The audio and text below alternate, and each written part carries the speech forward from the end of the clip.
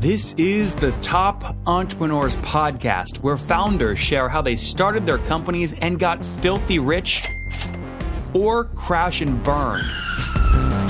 Each episode features revenue numbers, customer counts, and other insider information that creates business news headlines. We went from a couple of $100,000 to $2.7 million. I had no money when I started the company. It was $160 million, which is the size of many IPOs. We're bootstrapped. We have like 22,000 customers.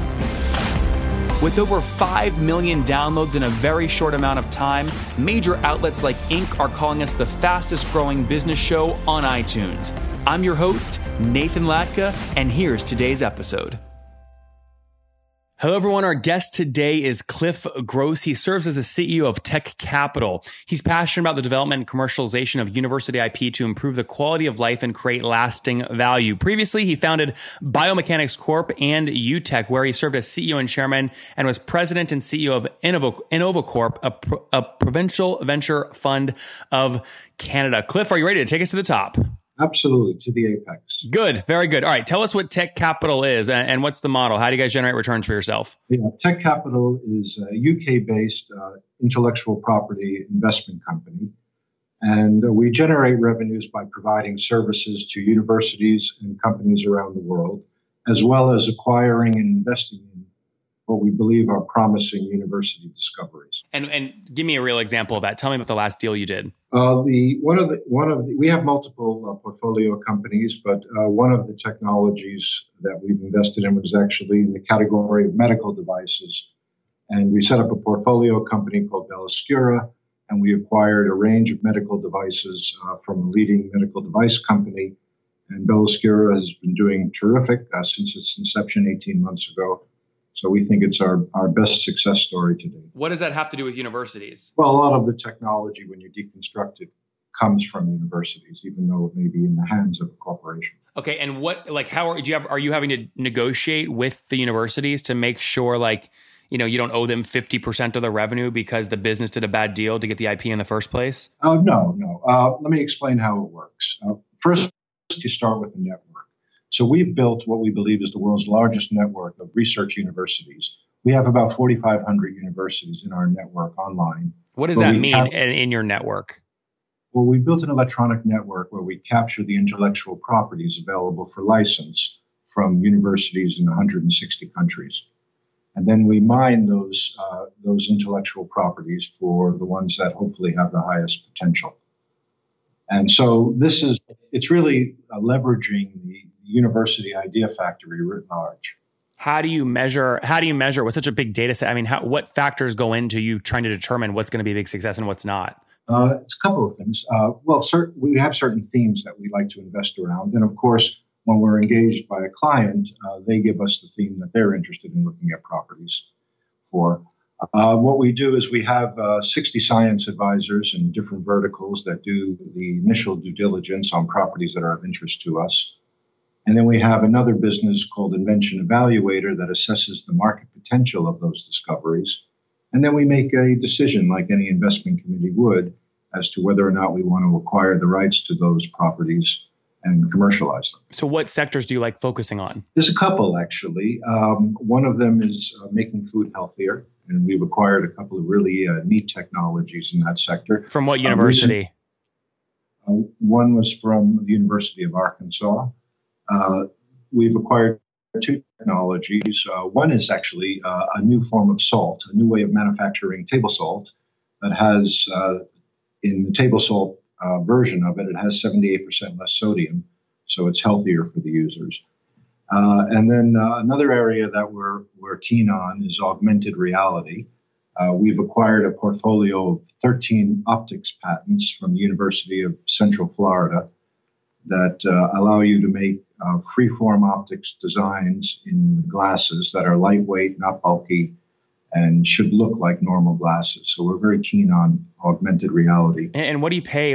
Give us a sense of what you pay for something or what's the structure of the deal with the University of Florida? We use a forward revenue sharing model, which we developed, which allows us to acquire the rights relatively inexpensively upfront and then share a percentage of the success down the road with the institution. So you got these from the University of Florida basically for free, right? We wouldn't say for free, but for a modest price. And then if we are successful in commercializing them, it'll be a win for us as well as for the research institution and the faculty members that worked on the IP. And is this like what we typically see where they're taking like a 5, a 10, a 20% royalty? Yeah, royalties are correct. Royalties vary depending upon the industry. Certain industries have razor thin margins, as you know, and others are more lucrative, so you can have larger royalty rates. So it really depends on the industry, what the royalties are. What for augmented reality? What's a typical royalty range? I think 5% would be the right ballpark. Okay. And why does the University of Florida do this deal with you instead of selling these things to someone more well-positioned to commercialize, like a Google or an Apple? Well, I guess if they could, they would. But, it's a somewhat opportunistic market. It's a buyer's market in general. If you step back and look at the universities worldwide, they're producing more than 100,000 intellectual properties a year, and they have perhaps 1 million in inventory that have gone unsold or licensed. So really, there's a big chasm between university IP and creating marketable technology. And our job is to select properties, hopefully sagaciously, so we can help cross that chasm by adding value and making them ready to license or commercialize with a large partner. Guys, I get asked all the time, Nathan, you host all these interviews, hundreds of them per month. How do you do them efficiently? And guys, the answer is simple. People always agree to my calendar, back-to-back meetings. I batch my interviews to stay very efficient. And the way that I do it is I use a tool called Acuity Scheduling at nathanlatka.com/schedule. And the reason I use them is very simple. They keep my no-show rate very low because they send out reminders about when the interview or the meeting is coming up. And also, they make it very easy to schedule time, right? I don't have to go back and forth via email 10,000 times with people I'm trying to meet with. Okay, at nathanlatka.com/schedule. Helps me so much. And by the way, look, I have so many meetings. I'm the best at meetings. Okay, I do them back to back, very, very efficient. You guys know me. Many people say I'm the most efficient they've ever seen. Okay, so I use the tool. It's so efficient. And by the way, I got Gavin. I said, Gavin, he's the CEO. I said, I want a great deal for my people. He said, Nathan, well, most people get a 14-day trial. Isn't that great? I said, no. He's given us a 45-day free trial at nathanlatka.com/schedule. That's not going to stay up forever. So go get it now. nathanlatka.com/schedule. Now, when you do these deals like the one you do with the University of Florida, I know you said you acquire them relatively inexpensively, but that's relative, and I don't know enough about you to know what that might actually be. I mean, are we talking less than $1 million or more than $1 million? Less than $1 million, and it's the University of Central Florida. Central. Okay, sorry about that. University of Central Florida. So, okay, good. So you get it for less than $1 million. You pay royalties, call it 5-ish% over time once you commercialize. And what are you funded by? Is this like a venture capital fund? Do you have LPs, or how does it work? We started the company in 2014, was incorporated, and we did a listing on the AIM, which is the junior market of the London Stock Exchange. And so our capital came from primarily from institutions. And how much did you raise? All in, we raised around $9 million. Okay, got it. And what? How many deals will you like to spread, or how much time will that $9 million last you? We don't need capital at this point. The business is really flying. In the first 6 months of this year, we did $3.8 million in sales, and we made about $1.5 million. Our service revenue is up. We have portfolio companies that are maturing very rapidly. So the only time we'll actually go and get any additional capital is if there are opportunities that we want to sort of jump on that are beyond our current capital. You said in Q1 you did 3.8 million top line, or in the first half of 2017? First half. In the UK, companies report every 6 months as opposed to quarterly. Yeah. So in the first half, it was 3.8 million. And break that revenue down for me. Is most of that coming from your category of making food healthier or augmented reality? It's coming from a combination of the services that we're providing, which I really haven't described yet, which I'm happy to do. Please. And the appreciation of our portfolio companies. We have 7 of them. So the services, we have 3 services that we provide to companies and universities around the world. One is invention discovery. When a company wants to identify promising new university technologies that may give their particular product lines a boost, we will produce a report for them that will identify technologies available for immediate license in the particular sector that the company is interested in.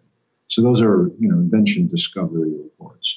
Then we have another service called Invention. Well, hold on. What do people pay on average for that first one? What are they? Well, it really depends on the scope of the assignment. It's highly variable. It's a bespoke service, very knowledge intensive. So it really depends. Are we talking $10,000 or $10 million? No, I would, more, 10,000 ish, 50,000. It depends on the extent of the assignment. And the assignments usually last a month, and often they're repeated. Some clients are on board now since the very inception. They keep, repurchasing the service. They don't want to miss something exciting that might be going on at one of the major universities of the world. And when was inception? Again, the business was Tech Capital PLC was incorporated in 2014. Okay, but was that the start, or did you do something before that, and then you worked on it a few years and then incorporated? No, we had probably a year and a half ramp up as we built our electronic network for capturing the data worldwide. So we had some sort of in-house housekeeping that we had to do to prepare ourselves to be able to offer the service. And of the 3.8 you did in Q, actually, I don't want to go back to that because it sounds like you were going to keep going and describe more of your services aspect. Were there other elements of that? Yeah, there are. We have an invention evaluator service, which is a terrific service that we provided to around 250 universities around the world and a few large companies. And basically, it allows those companies to evaluate a new invention in terms of what is the market potential of the invention. So we produce a report delivered to the customer within 10 business days. So that's it's a lovely service for allowing companies and universities to get their mind around the market opportunity of new technologies that they've developed. And then go ahead. I'm sorry. No, I was going to say, and is there a third? Yeah, there is. We acquired a company a year ago called Vortex Group, which is a executive placement service, but it only places a certain type of individual. And those are people who are experts in technology transfer and technology commercialization. So those are the three services that we're offering to research institutions worldwide and companies. And it has a dual benefit. It not only generates revenue, but it also keeps us very tight with the university supplier network globally. So of the 3.8 million in the first half of 2017, what percentage came from those services? I would say around 650,000. Okay, so the majority is coming from the appreciation of your other assets. Yeah, exactly.